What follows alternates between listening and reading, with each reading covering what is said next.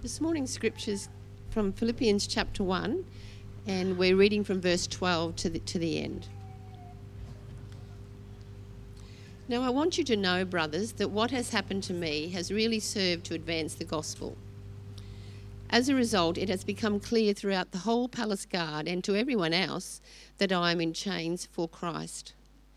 Because of my chains, most of the brothers in the Lord have been encouraged to speak the word of God more courageously and fearlessly.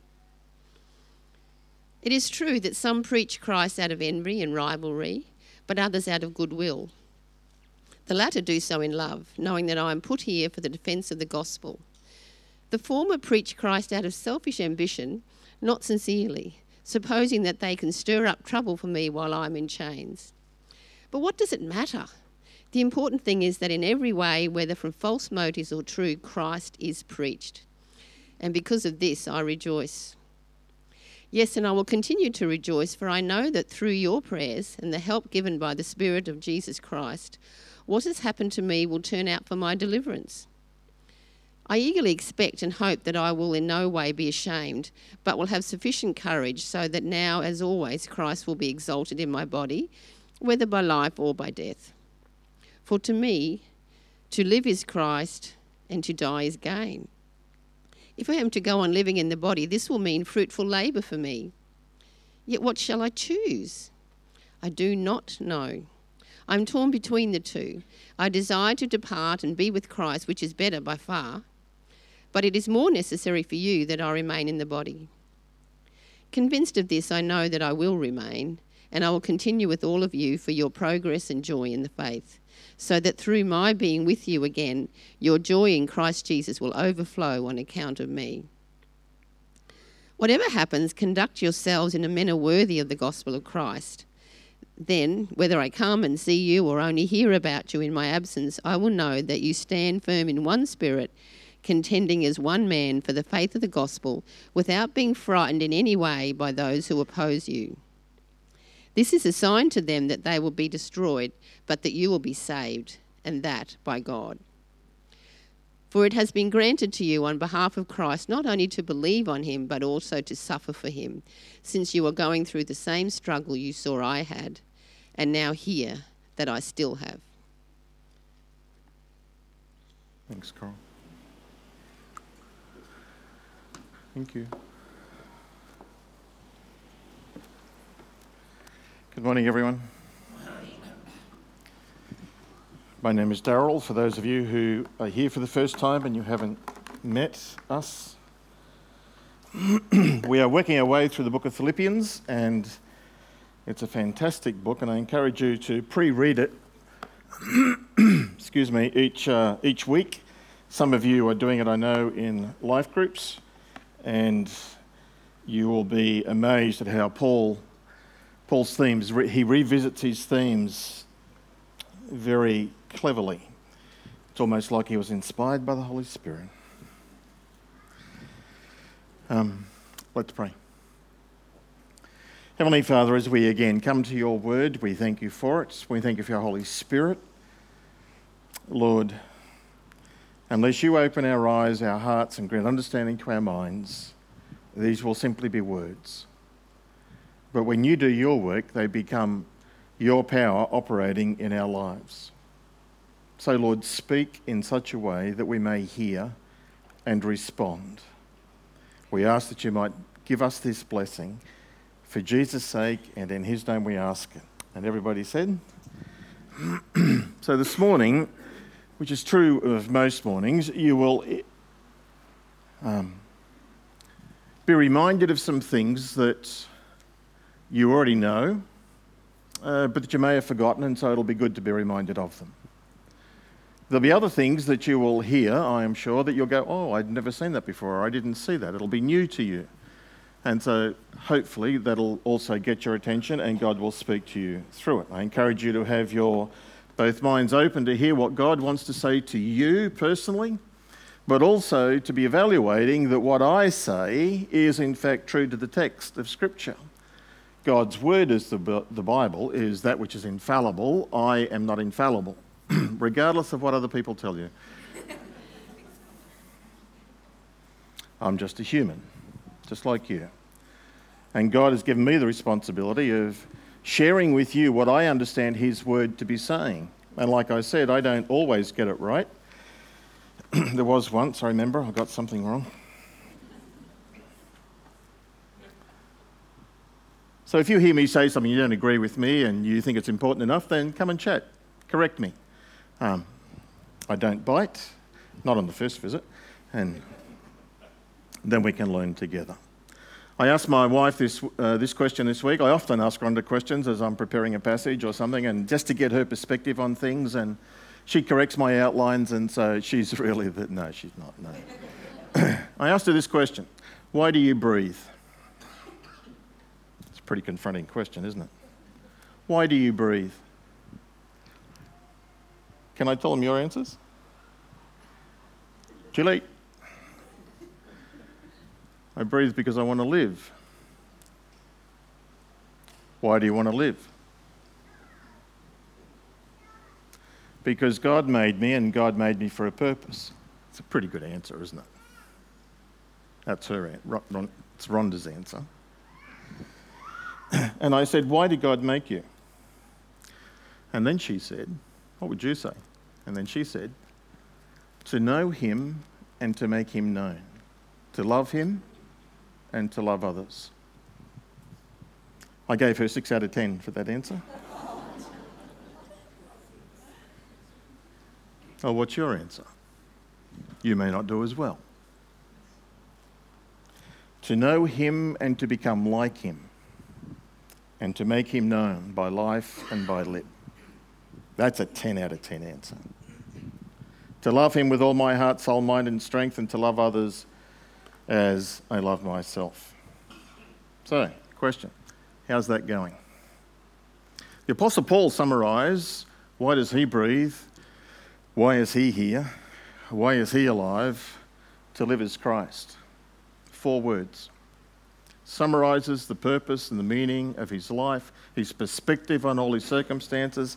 And in this wonderful passage, you're going to see Paul's perspective influence his responses and his attitudes to whatever life dishes up for him. And he maintains focus. To live is Christ. How we live has an impact on how we respond. Thank you. The Apostle Paul says, for me to live, is Christ, and to die is gain. Notice the word live and the word die are simply separated by a comma. We live, comma, we die. Charles Haddon Spurgeon preached 6 messages on this passage of Scripture from 1 Philippians chapter 1, verses 12 to 30. I read all 6 of those this week. One of them was really good. They're all good. But particularly on verse 21, he says some of these things. To live and to die, just simply separated by a comma. How brief the distance between life and death. Our life on earth is but a journey to the grave. The pulse that preserves our being is beating our death march. Spurgeon says, we all die. Lambs grazing in the fields and cattle eating grass are simply being fattened for death. Even trees, mighty trees, are felled. Empires rise and flourish and fall and are gone. Even stars die, those mighty orbs of the cosmos. But death is not the end.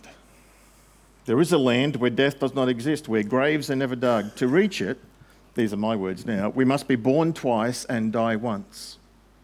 We must be born twice and die once. And for those who arrive in the land without death, then death is gain.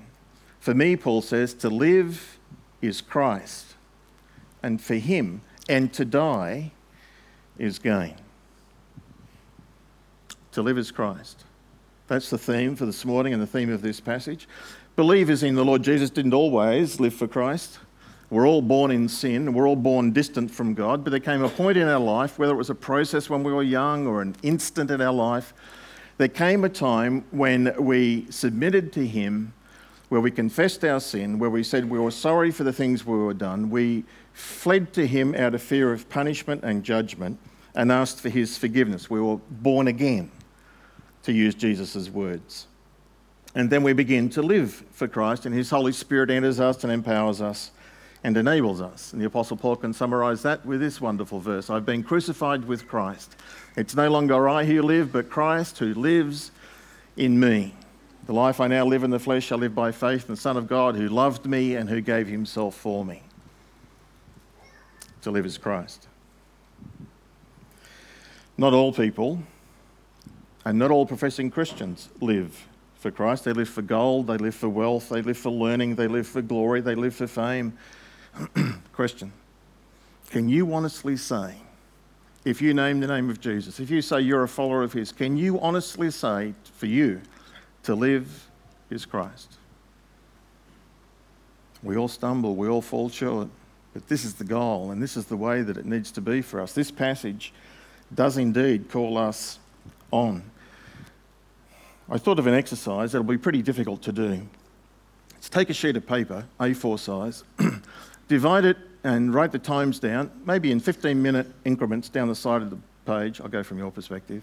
And then simply put Monday to Friday, 5 columns: Monday, Tuesday, Wednesday, Thursday, Friday. And then every 15 minutes, fill it in.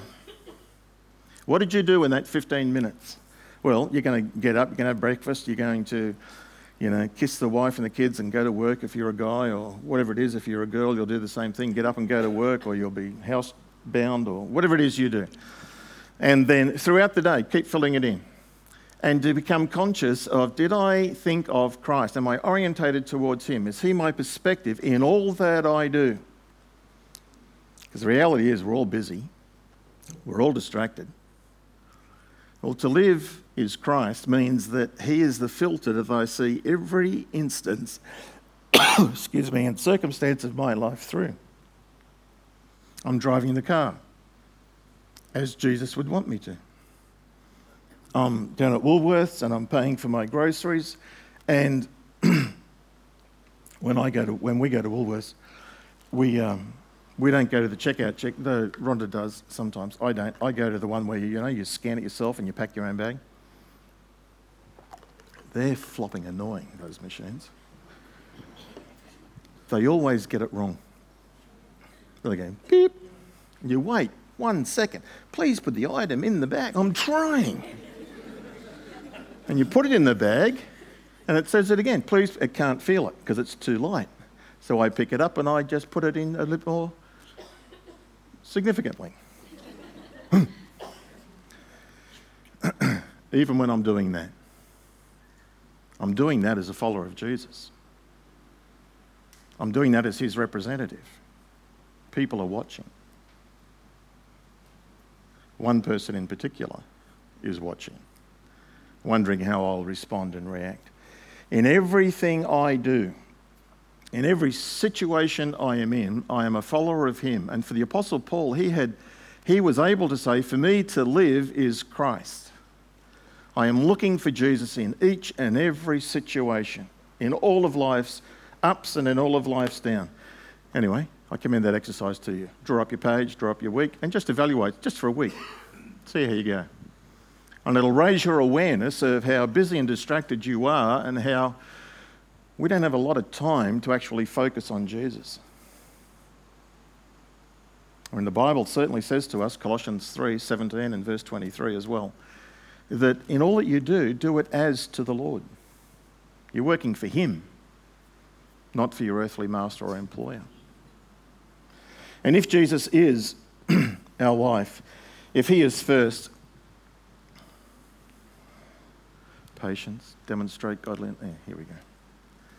If Jesus is first, I came across this during the week, then he'll be first in our finances, he'll be first in our interests, he'll be first in our interests are our hobbies and leisure activities and everything else. He'll be first in our relationships. We'll have appropriate relationships, and we'll be looking to be able to share the gospel with people who don't yet know him. We'll be aware of him in our families and neighbours and all our relationships. He'll be first in our, when I get his schedule. Do you want to do it, Stan? Thanks. And troubles. First in our schedule, most important thing, our relationship with him. Beginning of the day, during the day, end of the day, focusing on him, talking to him, bringing him in, turning to him in prayer, whispered prayers, arrow prayers, telegram prayers.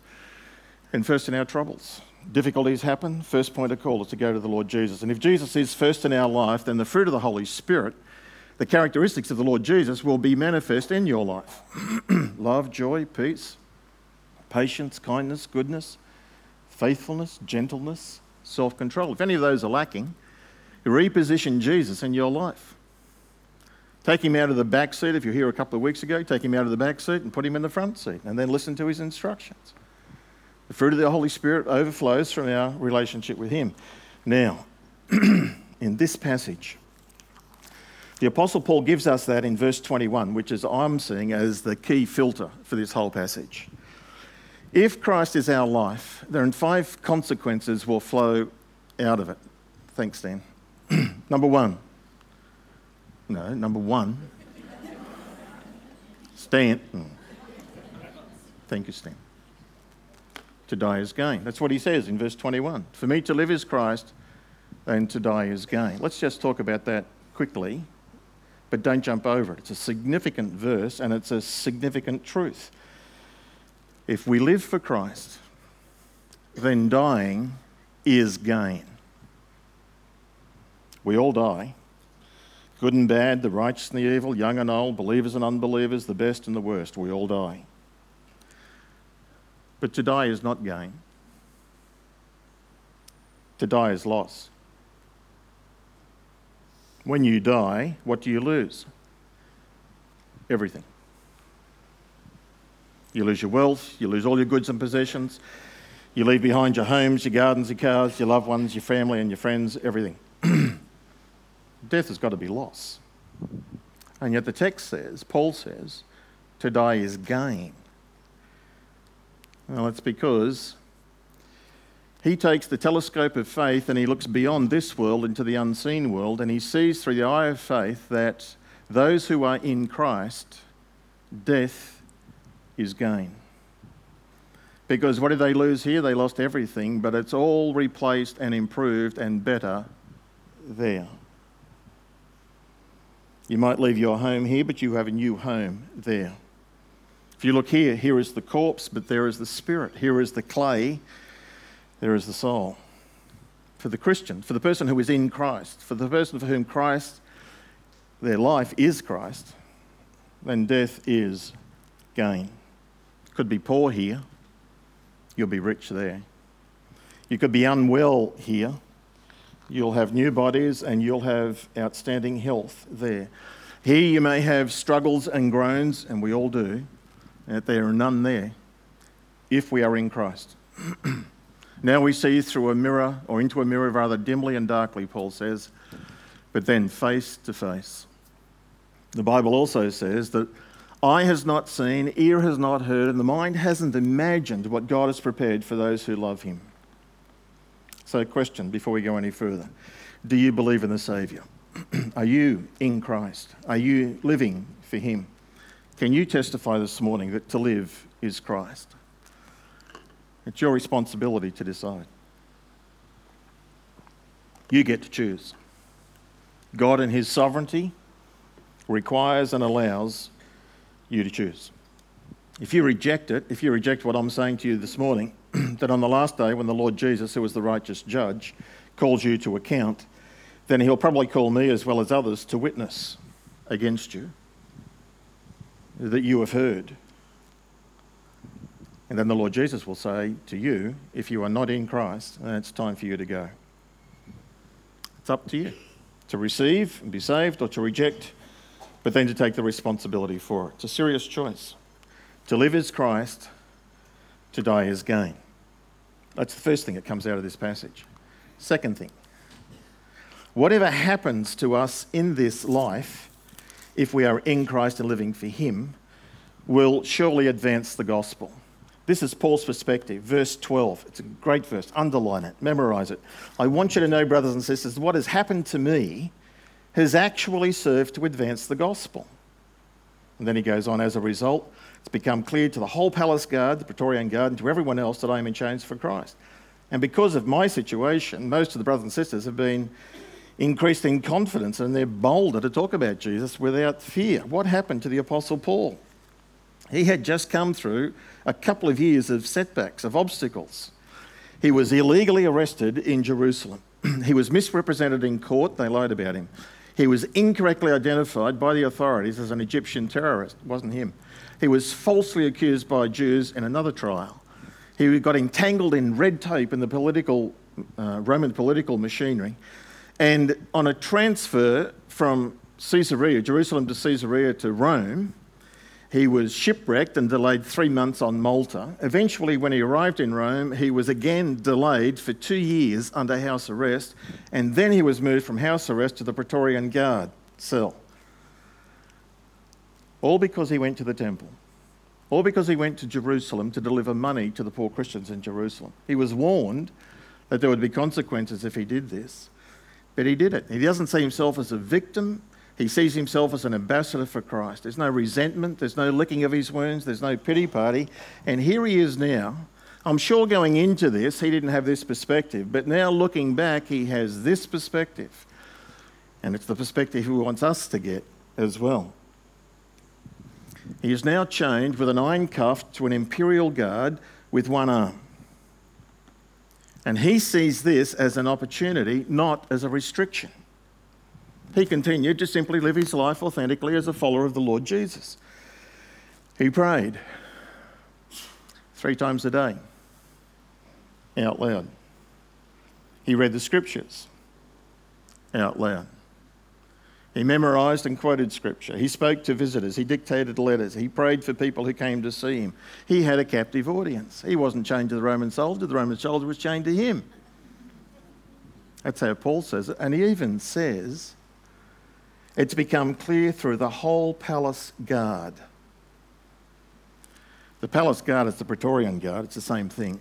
It's the Caesar's personal guard. It's the ones whom he is directly in charge of.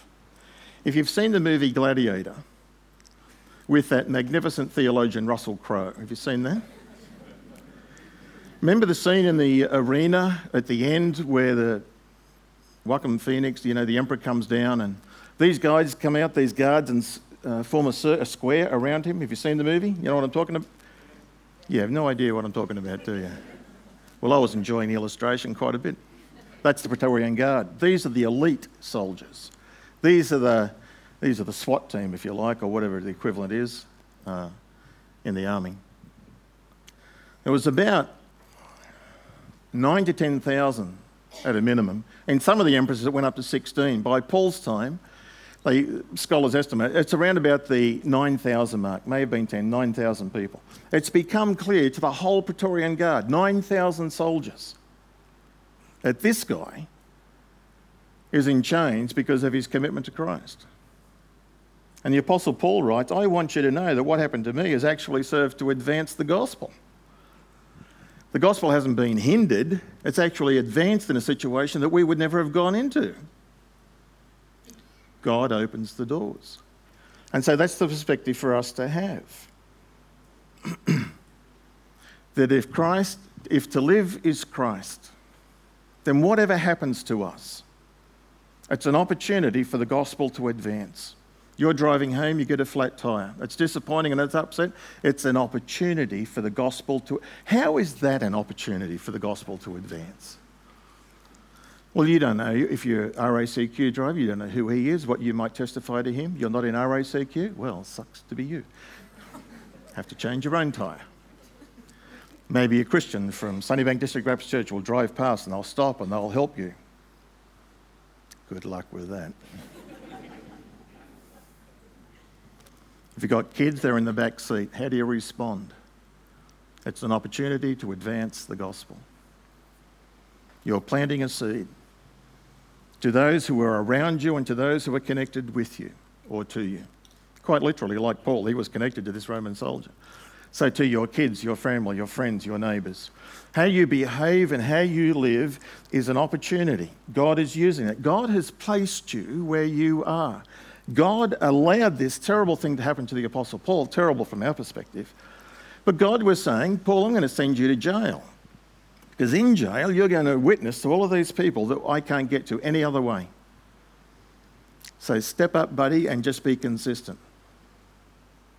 So Ken, Jesus has put you in the situation he wants because he wants you to advance the gospel. Step up. John, wherever you are, Jesus wants to advance the gospel through you. Now you're all panicking. I hope he doesn't pick me. What did Jesus say to the Apostle Paul? Paul, live for me. Just be authentic. Just be real. And just let me use you in the situation you're in to advance the gospel. It's a wonderful truth, isn't it? And it's a perspective that encourages us and that is there for us. Verse 12 is a great verse for us to remember. And notice that the Apostle Paul not just advanced the gospel with the non-believers, he also advanced the gospel amongst the believers. They were encouraged by his responses that they became more bold and more confident in sharing the gospel with others. It was like a ripple effect. You're writing a gospel, a chapter each day, by the deeds that you do and the words that you say. People read what you write, whether faithless or true. So what is the gospel according to you? Your kids are watching you. Your grandkids are watching you. Your neighbours are watching you. The Lord Jesus is watching you. If to live is Christ, then whatever happens will advance the gospel. Let's move on. Number 3. Thanks, Stan. I can't. This thing's flat or something. It's not my fault, obviously. And the most important thing, if to live is Christ, and the most important thing is that the gospel is being presented. Not just spoken about, but demonstrated by life. The most important thing. The Apostle Paul, you will note in these verses, says, verse 15, it is true that some preach Christ out of envy and rivalry. They do it with, verse 17, selfish ambition, not sincerely. They do it to afflict me. They do it under pretense. Wasn't all positive responses. Some Christians got really motivated. The Apostle Paul, who was a dynamic Christian leader, is suddenly incarcerated. He's taken out. And some Christians saw that as an opportunity for them to advance their ministry, to increase their reputation, to grow their churches. And so that's what they did. And the Apostle Paul got informed of this, that they were doing it to benefit themselves, and they were also doing it, for some of them, actually to cause him trouble, to irritate him, make him jealous. And the Apostle Paul thought about it, and what was his conclusion? Well, the important thing is that Christ is being presented, whether from false motives or true. In that I rejoice, that Christ is being presented. Think about that. As you think about some other mega churches and some of their preaching and some of what I would certainly say is nonsense of what they present as truth. Is Jesus being presented? Is he presented as Lord and as Saviour? If they're doing that, then just get over the rest of it. Rejoice in the fact that the gospel is being presented. That's Paul's attitude, because that's the most important thing. These people who, they were doing it to make money and they were doing it to grow bigger churches and to increase their reputation, and they were wearing the latest togas, I'm sure, and riding in the best chariots and doing all of that. Name one of them now. Don't know. We don't know any of them. They've passed from time to history and into glory, where they'll appear before the judge, where they will give an account. What will Jesus say to them on that day?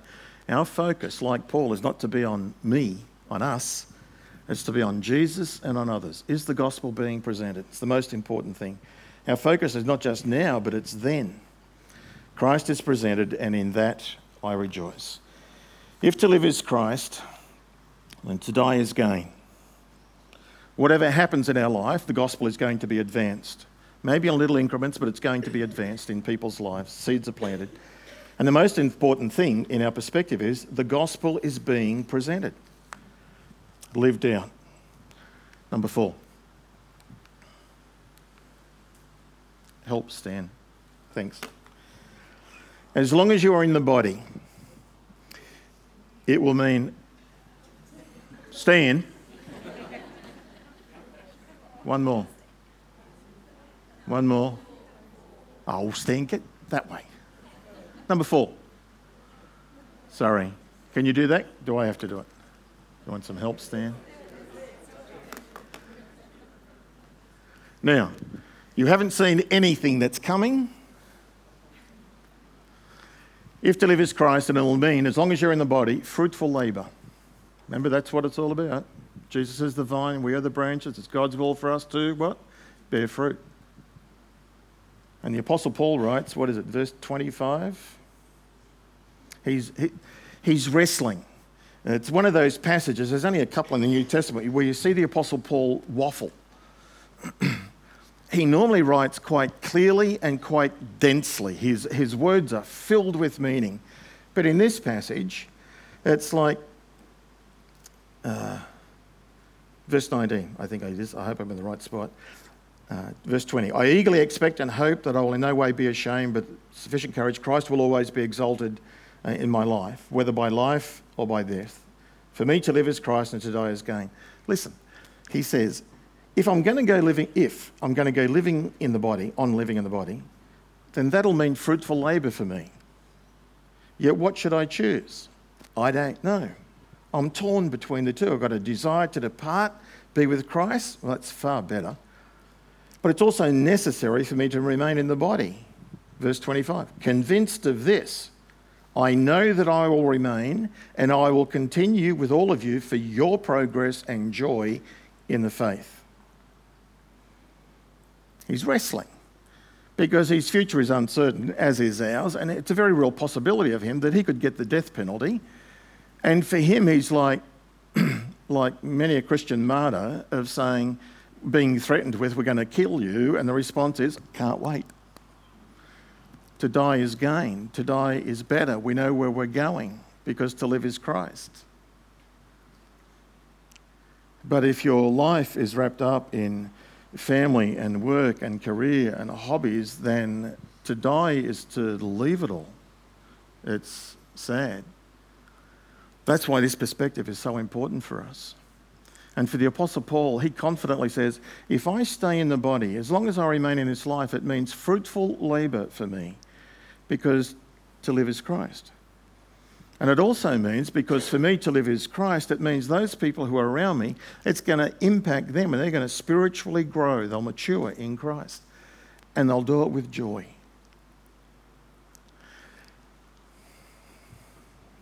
There used to be a lady who lived across the road. Her name was Sonia.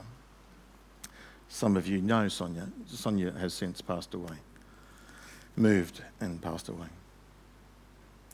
And I have rather a loud laugh. She could hear when I laughed across the road. One time, 1,000 years ago, we went through a pretty stressful time in the church, and I wasn't laughing too much. And then eventually we got out of that, and I started laughing again. You know what she said to me? She said, I can tell that you're back. I said, how do you know? She said, I can hear your laugh. You never know. It's amazing how often in the New Testament the word joy is used of followers of the Lord Jesus. The fruit of the Spirit is love, joy, peace, happiness. You can measure your spirituality by how joyful you are. It's an indicator. And the Apostle Paul says, for me to live is Christ, and it means I'm going to stay and you're going to grow spiritually and with joy. It'll be exciting for you. I better move on. That's the fourth consequence of coming out of it. And I should point out to you, please note verse 19, that for the Apostle Paul to live is Christ, that's true, but he needed help. He wasn't just a spiritual dynamo who could do it by himself. He says, for I know that through your prayers and God's provision of the Spirit of Jesus, praying and the Spirit go together to help us live for Christ and to have these consequences in lives, fruitful labour and so on. I hope I haven't jumped over that too quickly. Number 5, verse 27. Whatever happens, conduct yourselves in a manner worthy of the gospel of Christ. That's the fifth consequence. If you live for Christ and with Christ as the centre and purpose and meaning of your life, then you will, as a consequence, live in a way which is appropriate to the gospel. You'll be a citizen of heaven living on the colony on earth. you'll be reflecting Jesus. You will be opposed, the Apostle Paul says, verse 29. You will be opposed, but he encourages us to live worthy of the gospel is to be united. Paul says, whether I come and see you or only hear about you in my absence, I know that you will stand firm in one spirit, striving together as one for the faith of the gospel, without being frightened in any way by those who oppose you. Side by side, arm in arm, facing the same way together, united. That's what it means to live worthy of the gospel. Satan's plan is to divide us, to isolate us, to confuse us, to scatter us. You can expect to be opposed as you follow Jesus in this life. In fact, we don't have time to go into this, but he says down in verse 29, I think it is, it's been granted to you on behalf of Christ not only to believe in him, but also to suffer for him. It's been granted to you. It's a gift. It's an opportunity. It's a privilege. So expect to be opposed. But Paul says, endeavour to be united. That's where this word comes in, phalanx. Nicky Gumbel, in a couple of his sources, but certainly in his little commentary on Philippians, he talks about how he thinks what the Apostle Paul is referring to is standing side by side, shoulder to shoulder, facing the same way together is like a Roman military strategy. 8 men across, 8 men deep. Shields up. It now forms a wall around the outside. And the ones on the inside, the shields are above them. You're now like this box. Spears are protruding out or up. A phalanx. And they would move in any direction. They would move forward, or they could even turn and move this way. They became an impenetrable military force. This is what Philip of Macedon commenced, and that's how he invaded and conquered Philippi. This is what the Romans copied. Stand firm, united, moving together. That's what he's saying is the picture of the church in this world. Don Carson says that conduct worthy of the gospel is above all conduct that promotes the gospel. Well, that's true. And this is what Charles Swindoll said because it's relevant for us. Charles Swindoll, who was a senior follower of the Lord Jesus, I think he's still alive, he must be in his 80s, and he might very well be older, and you may hear him on 96.5. He says this, over the years, only a few things are worth going to the mat for.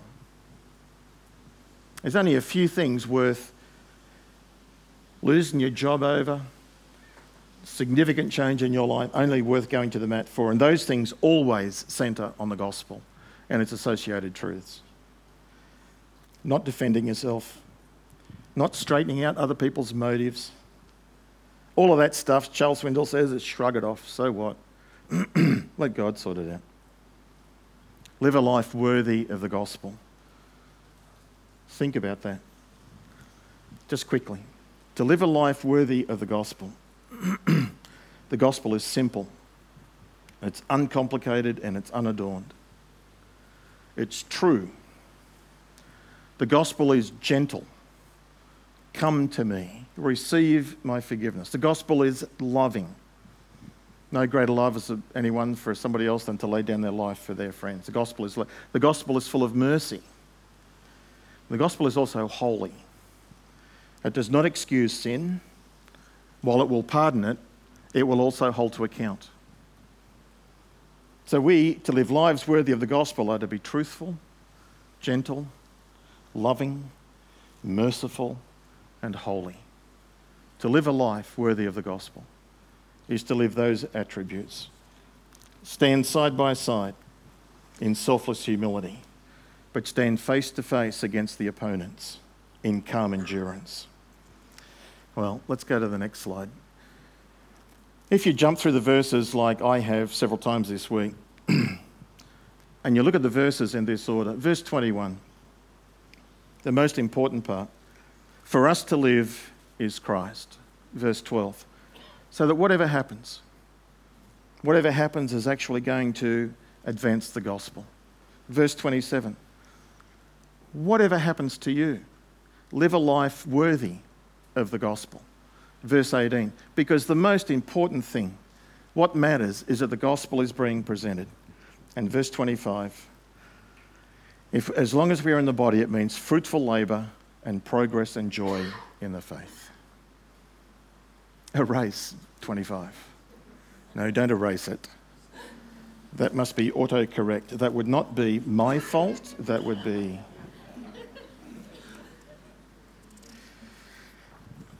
I'm going to jump over all of that and put that into another sermon. Let me conclude this. To live is Christ, so therefore to die is gain. Whatever happens, advance the gospel. The most important thing is the gospel is being presented. As long as we're in the body, fruitful labour, progress and joy. Live in a manner worthy of the gospel as citizens of heaven. Dietrich Bonhoeffer said this, and then I'm going to pray. Your life as a Christian should make unbelievers question their disbelief in God. Your life as a Christian should make unbelievers question their disbelief in God. Let's pray.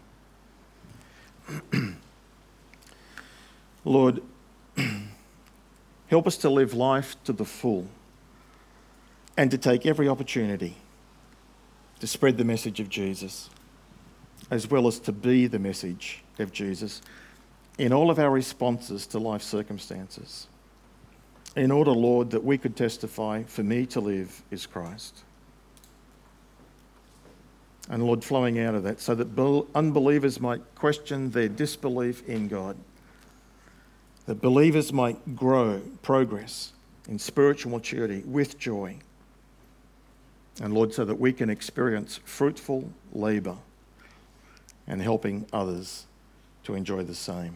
And then, Lord, death, which is certain and which is coming, will be gain for us. In your name, for your honour, and for the advancement of your kingdom, we pray. Amen.